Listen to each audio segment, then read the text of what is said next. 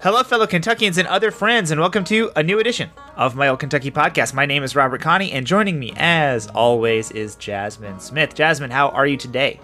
I'm doing well, Robert. How are you? I'm doing very well. We don't have any guests today, but we have so many things to talk about. You know, it was the 4th of July holiday, and I think like on Monday, you know, we were all just sitting around, just lazing about, and you were like, what are we going to talk about? And I was like, I don't know. And then by today, there's a million things to talk about. It's been kind of crazy. So the first thing I'm going to do, I'm naming this segment Announcement Palooza. We have had 3 people in Louisville declare their candidacy for federal office, so we're going to go through all 3 of those. Jasmine is then going to talk to us about a big CRT hearing in the legislature and an interim committee that happened this week. I'm going to be talking a little bit about fundraising in Louisville's mayor race, which was released just this week. Then Jasmine's going to talk to us a little bit about some lawsuit things that happened, I think, like simultaneous to when you were doing the actual show last week. So we're going to catch up a little bit there, and then also hear some new things as well. I have a very quick COVID update, and then we have one quick hit. So with all of that to get to, let's get right to it, and let's talk about Announcement Palooza. So, Jasmine, 2 Kentucky Democrats declared their candidacies for U.S. Senate last week, and John Yarmuth now has a Democratic challenger. So the first candidate we want to talk about is probably the one that you know the least about, and that is Ruth Gow. Ruth is a Louisvillian who appears to own a business that helps people find the best college that suits their needs. I'm not totally sure what their business model is or what they do, but that's what it says on their Facebook page. She's never been a candidate before, but she became the vice chair for her legislative district in this year's party reorganization, and she says she wants to be part of a, quote, new generation of leadership. Ms. Gow announced her candidacy on social media and was met pretty quickly by scandal around her leadership position at Sojourn Church in Louisville and her employment at Chick-fil-A. So both of these organizations have long-standing policies which many, and I would include myself in the many, consider to be homophobic and generally anti-LGBTQ.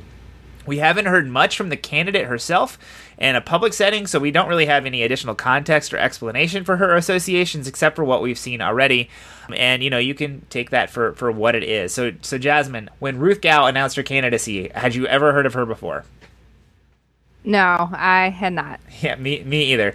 And what is your general impression, first impression about Ruth Gow as she's now a declared candidate for U.S. Senate on the Democratic side? I guess I'm just wondering why she wants to do it. She announced, and then there hasn't been anything said about issues she cares about or anything like that. Everyone quickly found out a lot of information about her, which you think you'd want to get out ahead of if you were running for office. And I'm just kind of confused, I guess. I think that's totally fair, Jasmine. I have no evidence to back up this theory, so take it for what it is. But she came out with this social media post that said she's running for Senate, and it got tens of thousands of likes, and lots of engagement. I think there was the same sort of situation on the Facebook side, and that's kind of the hallmark of like a consultant that might be working with you. I don't know if there's like somebody out there who is a consultant who's like, I can help you raise money and then you can give me that money and then you can lose this race. But that's a potential hypothesis that like it's a consultant driven candidacy and kind of a quixotic person who wants to run for office. I don't know. This is brand new. And, who knows? Maybe next week she'll come out with some sort of impressive policy statement where we're all going to be like, wow, what an impressive candidate. But I will have to say, as of right now, there's a lot of work that she needs to do before I start taking her too seriously. Another thing that happened last week that we're not going to talk about, Jasmine, is I was elected to the Democratic Party's Central Committee, the State Executive Central Committee. So I actually am not supposed to give preferences for any of these races. So take everything I say with a grain of salt. I'm trying really hard to stay neutral. I think all Democrats are great and should run for office if they want to. So that's that. So that's Ruth Gow. That's probably enough to talk about Ruth Gow. The 2 other candidates that we wanted to talk about are much bigger deals, I think. The other Senate candidate that we wanted to talk about is Charles Booker. So several months after announcing an exploratory committee, Charles Booker made it official by announcing his candidacy at the African American Heritage Center in West Louisville. He came out really strong. Several hundred people showed up to his announcement, and he said, quote, "I know for a fact we will blow out Rand Paul." unquote. So Rand Paul's first few days with an opponent haven't been great. He sent an email claiming that Booker was part of the racial left, which I don't know what that means. It's a very weird term, and I don't think I like it. And he also said that, quote, the only thing he's heard so far is that Booker is for defunding the police, unquote. So, I think very clearly that's the race he's trying to run, to make it just about these buzzword hot button issues on the right and not trying to engage seriously with any of the major issues that Charles Booker is trying to raise. I mean, Charles Booker has been known for lots and lots of issues. He was one of the leading voices for the insulin campaign, the maximum price for insulin that was passed through the legislature last year. That was his bill. That got carried along with Danny Bentley in Eastern Kentucky, the Republican. So he has a record of bipartisanship that led to good legislation. He's been, forefront on lots of environmental issues and lots of other issues. So to say he's just for defunding the police is incredibly reductive and a little just insulting, I think. What do you think so far about Charles Booker's launch, Jasmine? I guess it's been like a slow walked launch. This was just the official announcement. We've known that he's running. We kind of know what his platform is, what he stands for, how he campaigns. This was just making it official to me, but I'm glad that a lot of people showed up for it. I agree. This is a long election cycle for Kentucky. It's 6 months or so until the filing deadline, and we already have 2 candidates that are running for Senate. So we have a year and a half until the actual election, I think, which is long for Kentucky. Usually here, the old rule used to be that the general election didn't even really start till Labor Day. We are going to be talking about this race for more than a year. So that's kind of a new territory for us. But, it takes a lot of money to do these things. And I think Charles Booker did what he needed to do to raise the money he needed to run a good race. And I think that that's probably the reason that the timeline is what it is. Best of luck to Charles. And, best of luck to Ruth in this as well. So 2 candidates on the Senate side. I agree with you, Jasmine. This is not surprising news on any level. We kind of knew that Charles Booker was going to do this for quite a long time. And here it is officially. The next one, the third candidacy, was a little bit of a surprise to me. We have talked about it before, but Representative Attica Scott declared that she was going to run against John Yarmuth for Louisville's 3rd congressional district, the U.S. congressional district in Kentucky that encompasses most of Louisville. We talked a few weeks ago about how she was thinking about this race, and she decided to throw her hat in the ring. Phil Bailey has a tweet thread from Tuesday that I think sums up what many people are thinking about her candidacy. A quote from that thread says, "I can easily see Attica Scott winning 25 to 33% in a Democratic primary and running heavily on liberal social issues, especially subjects John Yarmuth is rusty being challenged about.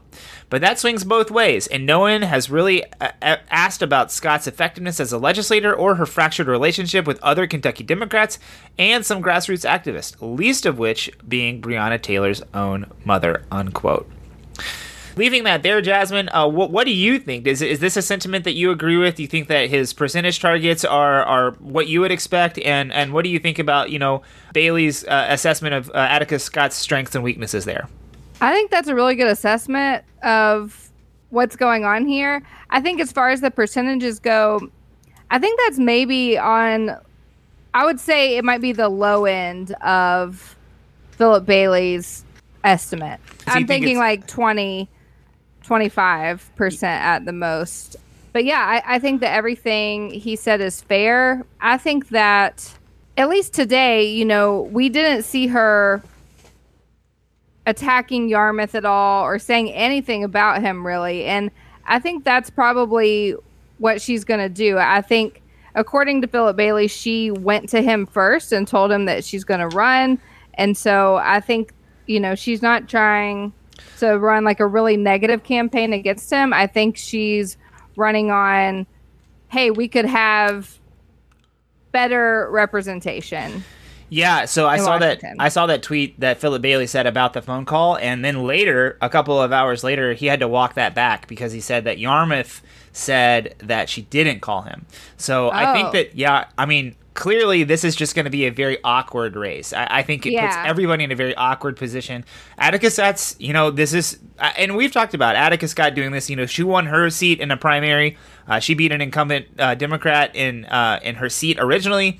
Charles Booker has done this. Josie Raymond has done this. This is not something that's unusual here in Kentucky or nationally. And you can go back and listen to our show from a few weeks ago where we went through why she might want to do it. But I don't think that this is at all unusual. But I mean, she's forcing the issue. She's saying, "I'm going to get out front and center. I'm going to challenge you. I'm going to try to make this happen." So that is what it is. One other thing that's interesting about this, Jasmine, is that Attica Scott deciding to run for Congress means that she'll have to give up her seat in the legislature. Mm-hmm. So this happened with Charles Booker when he ran for Senate in 2020. But we're going to have a race to determine her successor, and I think that that's going to be a really interesting race. In addition, like the district currently runs from like the West End to the East End, so it has like some West End neighborhoods, and it goes all the way to Crescent Hill in the East End. And Attica Scott actually replaced a white state rep from the East End when she ran originally. However, I think that, this district could get redrawn. We are going to get new maps. I will say maybe we will get new maps by 2022. That's something that the legislature has to determine. And that could have been a factor in why she decided to run for this race instead of her House seat, because I don't know how they're going to split that up. Are they going to put all of the West End into one district? So, Reggie Meeks, Attica Scott, and Pam Stevenson then have to fight over one seat if you just draw that district vertically? Are they going to try to create two and incorporate some of the, middle downtown or parts of the U of L campus or something like that in those districts? Or how the Republicans draw these maps, which they have total control over, looking into how that might go, might have led to why Attica Scott made the decision that she did. So that's kind of where we are. I think Attica Scott's going to have a really tough time beating a popular incumbent in John Yarmuth. And I think it's fair to say that John Yarmuth has worked really hard to be attuned to the district. He comes back all the time. He spends time working here. He was at a lot of the protests last summer.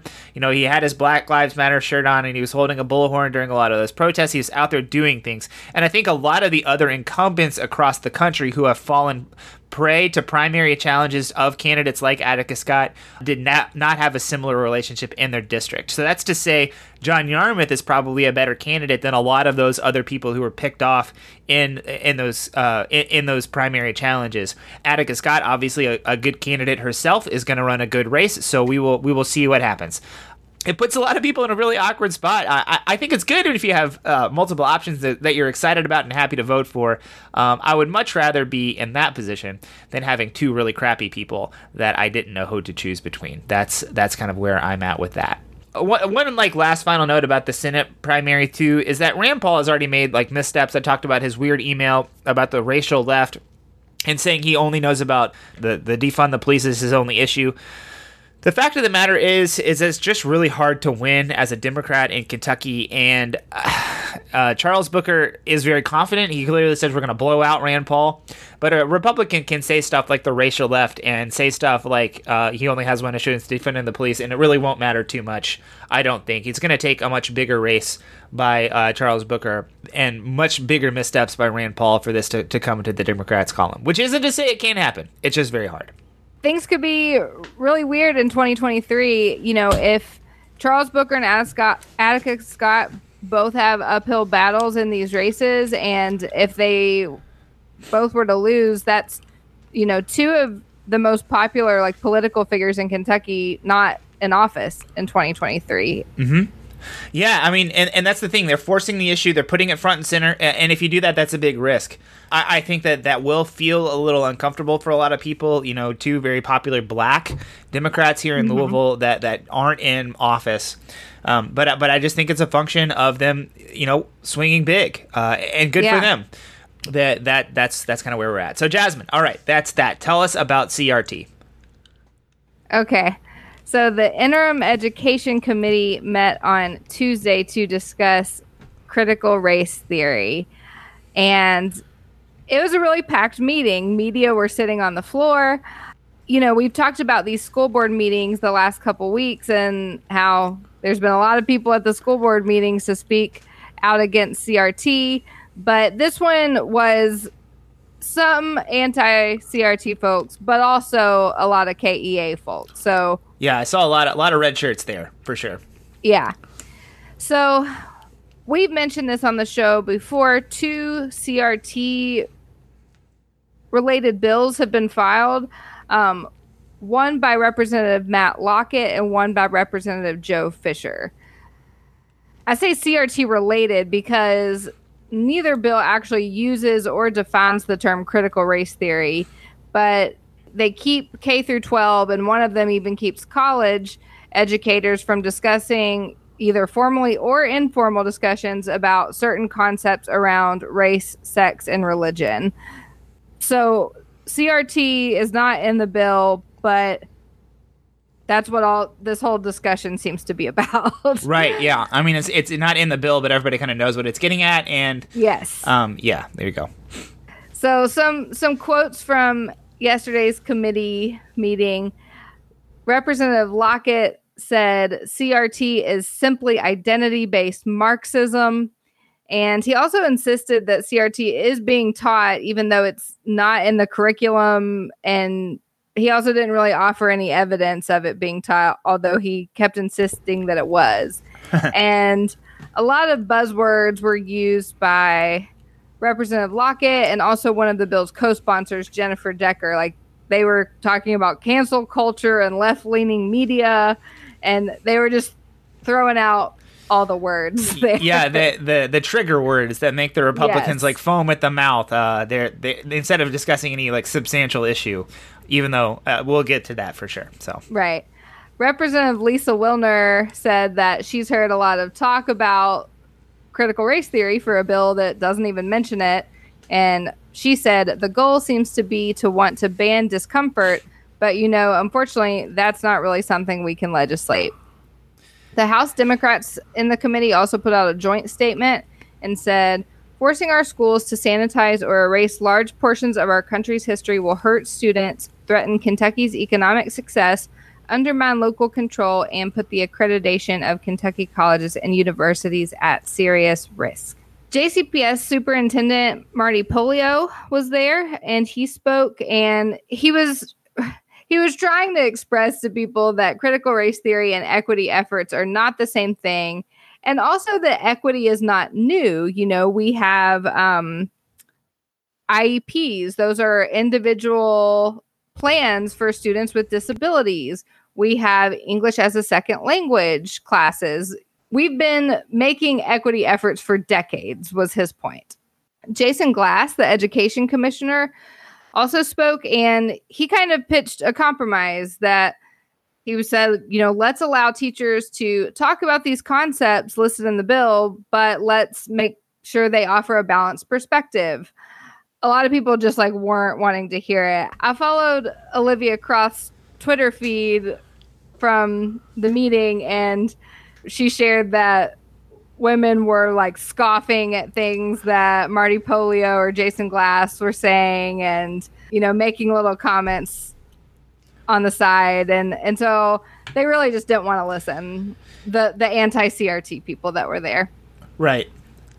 Jason Glass also talks about First Amendment concerns and also student censorship.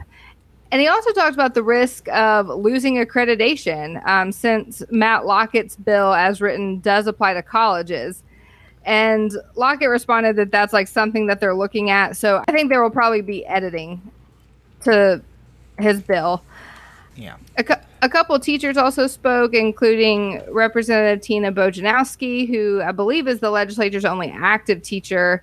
A man from the America First Policy Institute also spoke and gave examples of critical race theory in the classroom, but not a single example was from Kentucky. So the meeting was 2.5 hours long. That's kind of how it went. I think that this is an issue that we're going to continue to see into this school year and into the legislative session, and that there will probably be editing to the bill, but we're definitely going to see a bill in the next session. I'm certain. I think you're right. The amount of attention that this is getting does kind of seem like it's something that will be taken up. I'm very interested to see how Republican leadership specifically, deals with marking up this bill. I think it's likely they take out colleges because of the accreditation issue.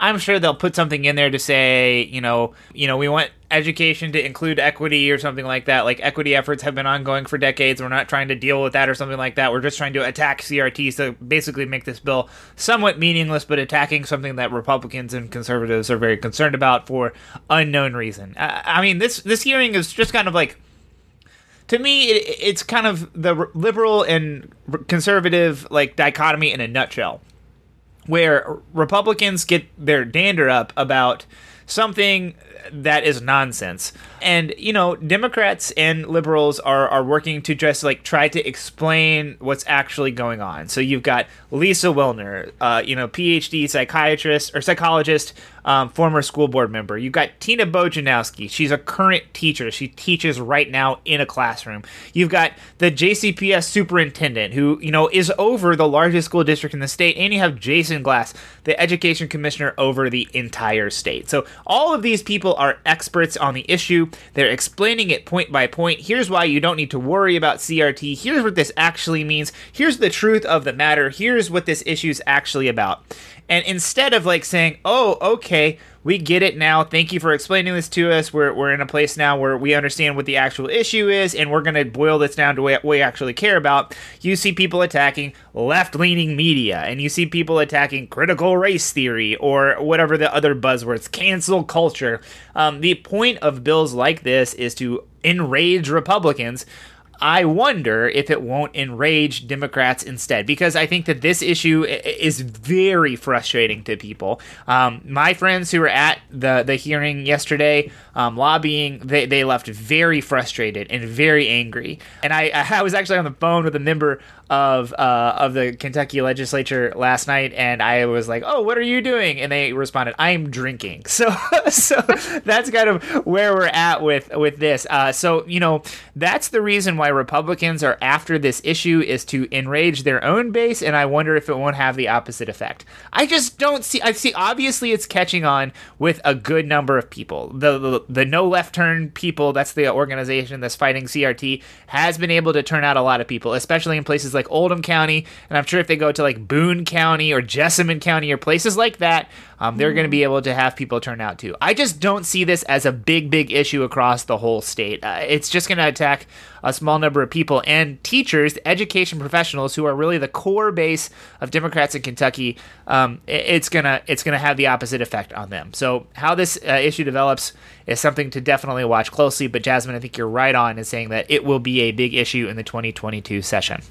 Yeah, it's just reading the live tweets from all of these school board meetings and this committee meeting. It's just so frustrating because the speakers are all speaking as calmly as they possibly can, these superintendents, and they're trying to define equity efforts and explain the difference. And the Republicans they're just simply not listening, and they're leaving when the speakers try to engage with them or explain something to them because they don't want to hear it. Yep. So this is a super frustrating thing that started small but is really gaining traction, I think, and is going to be a big deal next year. Yeah, no doubt about it. Unless the issue loses steam nationally and the Republican leadership can just ignore it. We'll see, though. We'll see what happens.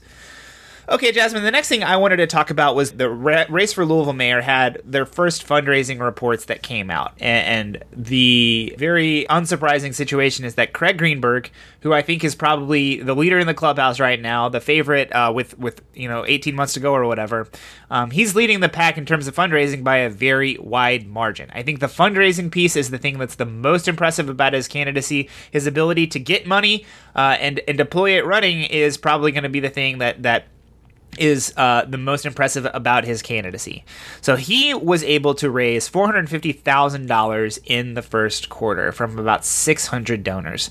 That's more than Greg Fisher in his first run for mayor. And I did a podcast with Jameson Cable of the Kentucky History Podcast about the 2000 merger between Louisville and Jefferson County, and the anti-merger people said this is impossible. It was impossible for us to win because the pro-merger people raised $1 million. That was just an unsurmountable amount of money back in 2000, and now you've got Craig Greenberg raising $450,000 in one quarter, a year and a half before the race. So that just goes to show you how much money in politics has increased over the past 20 years. And a candidate who's really good at raising funds like Craig Greenberg is really able to put the pedal to the metal.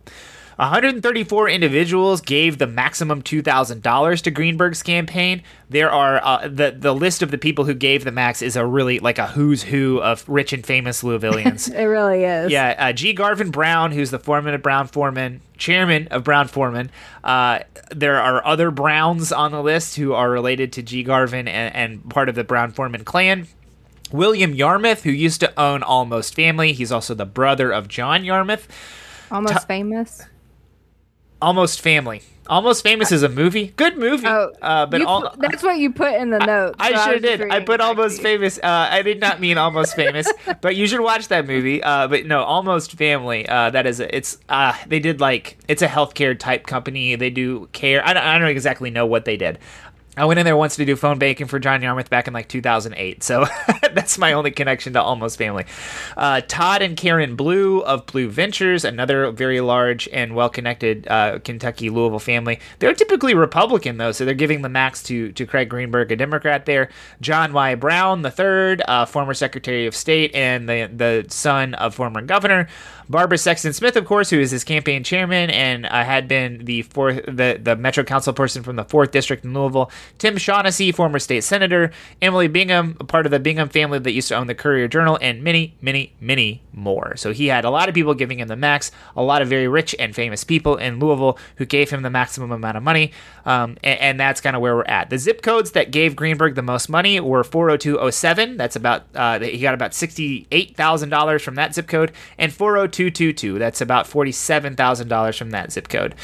These zip codes are typically the places that a lot of the money for political candidates across the state go to. That goes for both parties and for any sort of state race. Like Rocky Adkins raised a lot of money from those zip codes. You know, you've got like Andy Beshear raised a lot of money for those zip codes. Adam Edelin raised a lot of money from those zip codes. Matt Bevin raised a lot of money from those zip codes. That's where the money in politics comes from in Kentucky. Are these two zip codes? They're kind of like north central Louisville, Indian Hills area along the river. If you've ever been up there, it's beautiful, one of the most pretty parts of the city, and is one of the most difficult to attain places. I mean, I live next to 40222, so yeah, that's close to me, but my zip code's just not as wealthy. No, not at all. No, me either. I mean, I live in a nice zip code, I think, but not anywhere close to the niceness of some of those places along the river. Anyways, according to the Courier-Journal, which I have not actually seen the KREF reports, but the Courier-Journal says that Tim Finley and Shamika Parrish-Wright have raised between $10,000 and $15,000 each. David James also released what will be his only report of the election because he dropped out. He raised about $90,000 in contributions, including 13 max contributors. So the 40207 and 40222 zip codes that are very important to politics in Kentucky, David James only managed to raise about $5,000 from those very key zip codes. And that indicates to me that the money in this state and in the city has taken a side, and that side is Craig Greenberg. And you know, even if Councilman James had not had cancer and really had been able to, you know, push forward with his race, he would have struggled to keep up in the money portion of the primary. And any person who's thinking about getting into this race has to look at that and David James's inability to break through in a couple of those zip codes and say, well, maybe not, because how am I going to raise enough money if those people all picked Craig Greenberg already?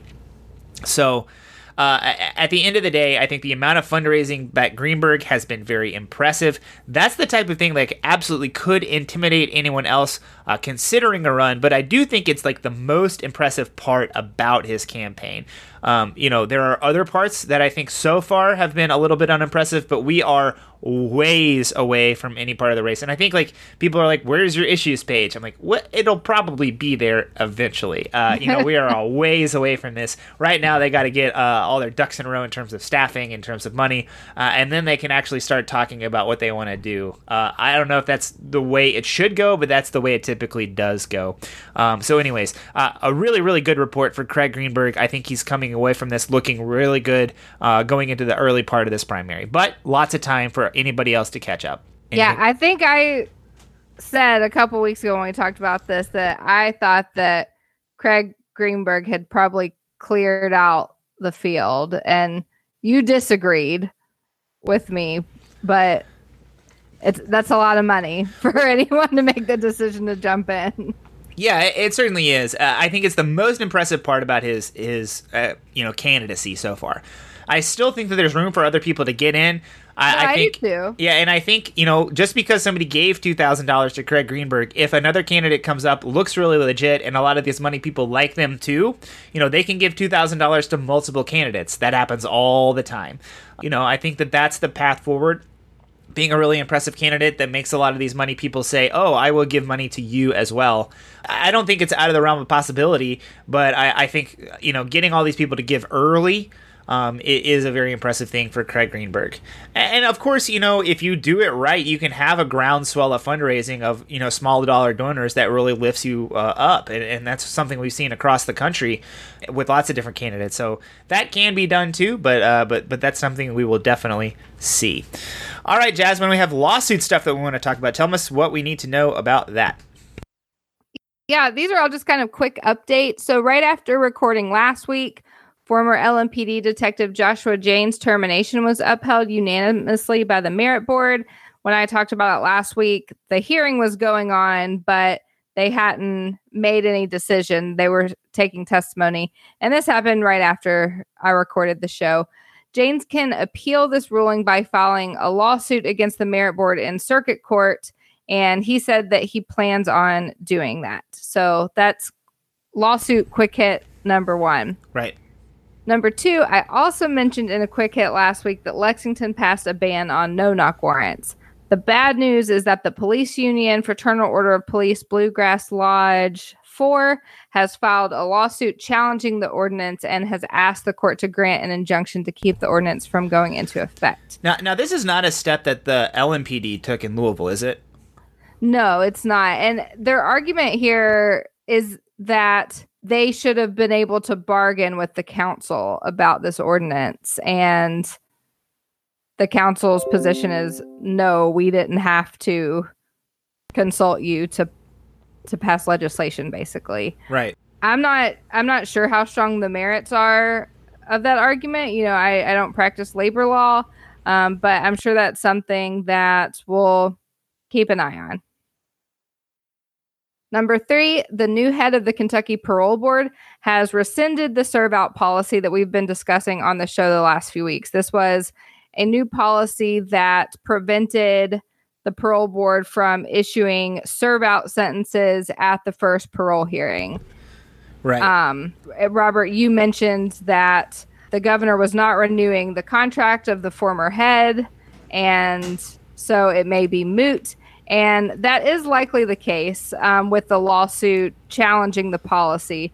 There is, however, a lawsuit pending where people serving life sentences have challenged the authority of the parole board to issue serve-outs. So that's something that is still ongoing, but I imagine that the lawsuit filed by the Attorney General and Commonwealth attorneys is moot at this point. So the lawsuit that we have been talking about is probably moot, but there's another lawsuit around this that may be making progress that we probably will be talking about as this issue progresses, right?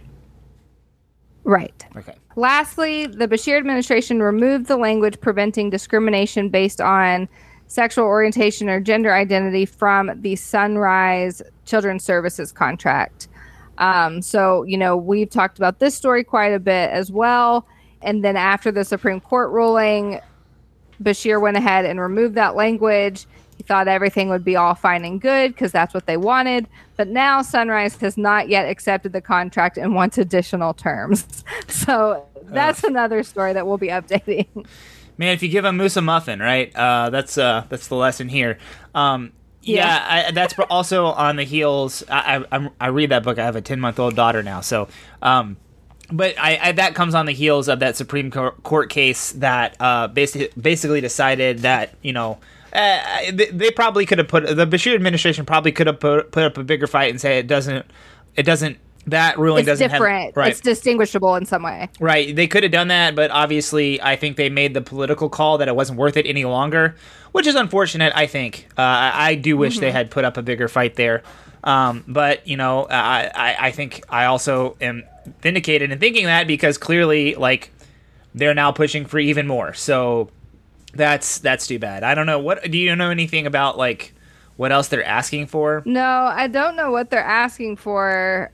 Just the report that they're asking for additional terms. And so I don't know. And I know I wish that the issue had been pushed, but it's also really difficult to place children into foster care. So I understand why they didn't want to lose one of these services. Yeah. So I think it is tricky, but I wish that it didn't go the way that it did. But, you know, at this point, Sunrise hasn't even accepted the contract. So Yeah, that's a good point, Jasmine. I thank you for bringing that up, because that's not something I think about, like the actual impact of, like, there's kids that need to get put into foster home, and there's people that need to be doing that. And if you lose one of the people that are actually doing that, that's a lot of kids that don't get put into foster care.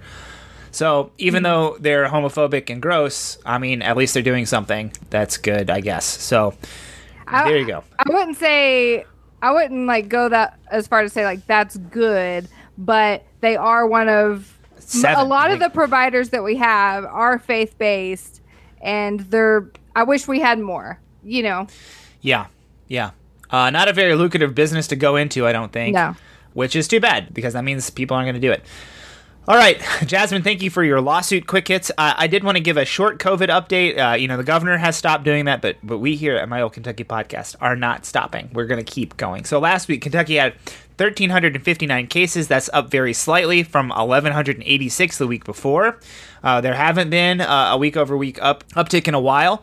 Last week included a day with 351 cases. That's the highest since June 9th, so it was like the most in like a month. So the 7-day moving average fell to a low of 163 cases on June 29th, but rose to about 195 after that really big case day. So that was a pretty substantial increase in our moving average there. But since that really big day, there haven't been other really big days that followed it up. We did have the 4th of July holiday, so it could be an issue with testing, but that the average has dropped to 172, the 7-day moving average, as of yesterday. So in short, cases are mostly stable at a relatively low rate. So especially compared to where we were in the winter, last fall, anytime prior to, this summer, we're much, much lower than we were. There are 8 orange counties in Kentucky, and they're spread throughout the state. They're not clustered in any particular place. I think there's a couple that just border each other, but there are some in western, some in eastern, some in northern Kentucky. There are also 19 green counties. So some of the smaller counties, especially, that haven't seen a case in a long time, they're green. Everybody else is yellow. And I think our overall incidence rate, like 3.8 per 100,000 people in the whole state. Louisville's cases remain very stable. Louisville had 192 cases last week, which is a slight week-over-week increase, but cases haven't been above 200 since late May, and they have never dipped below 150 since really the pandemic started. So Louisville's also in a very stable place. Lexington, though, has continued to decline in cases. They had down to 46 cases last week, and they have actually seen 9 straight weeks of decline in the number of cases. Lexington and Fayette County actually also boast a top 3 vaccination rate in Kentucky, so that's probably not surprising. Louisville, I think, is either 4 or 5, but Louisville has interesting challenges with vaccines in terms of like specific parts of town not getting them, and so you don't have immunity in those specific places where the virus can spread. Lexington has the lowest number of cases per month in June since April of 2020, when there was very little testing. So really, it's probably the case that June 2021 is the lowest number of COVID cases since the pandemic began, if you were able to count all of the cases. So that's good for Lexington. If you live there, you're a little safer than us, so good for you. Louisville's public health department identified 5 cases of the Delta variant. The actual number was probably much higher, but they found 5 cases of the Delta variant in the public health department.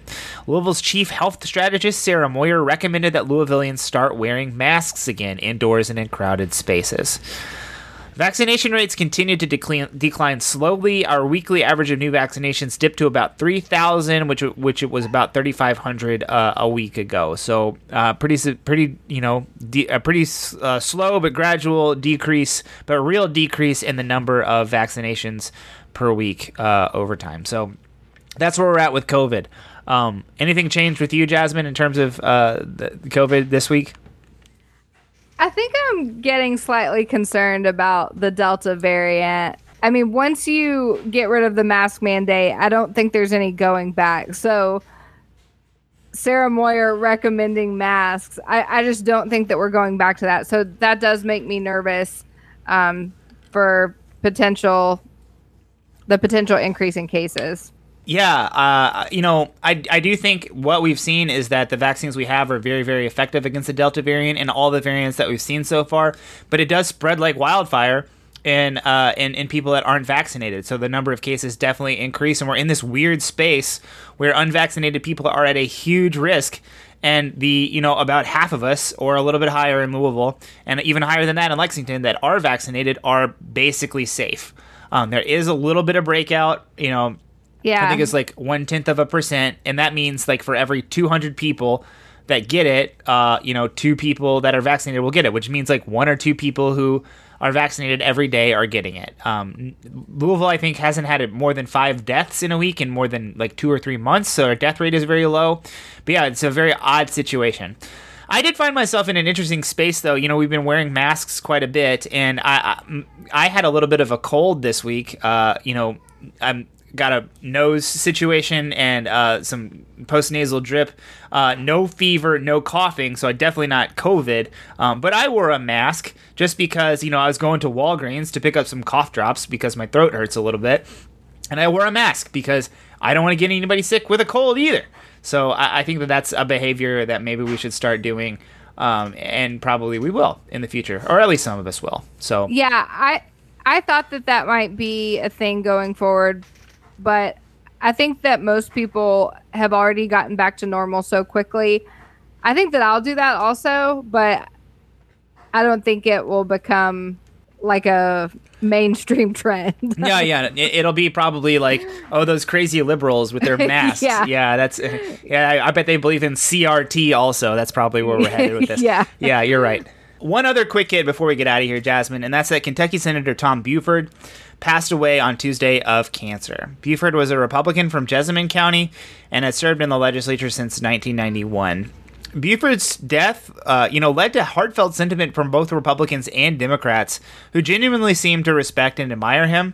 I thought it was really touching. He seemed like a really good guy. Obviously, the only thing I knew about him was that he sponsored some bad bills. I'm not up in Frankfort. I'm not close with a lot of the Republicans, but he seemed like he was a good colleague.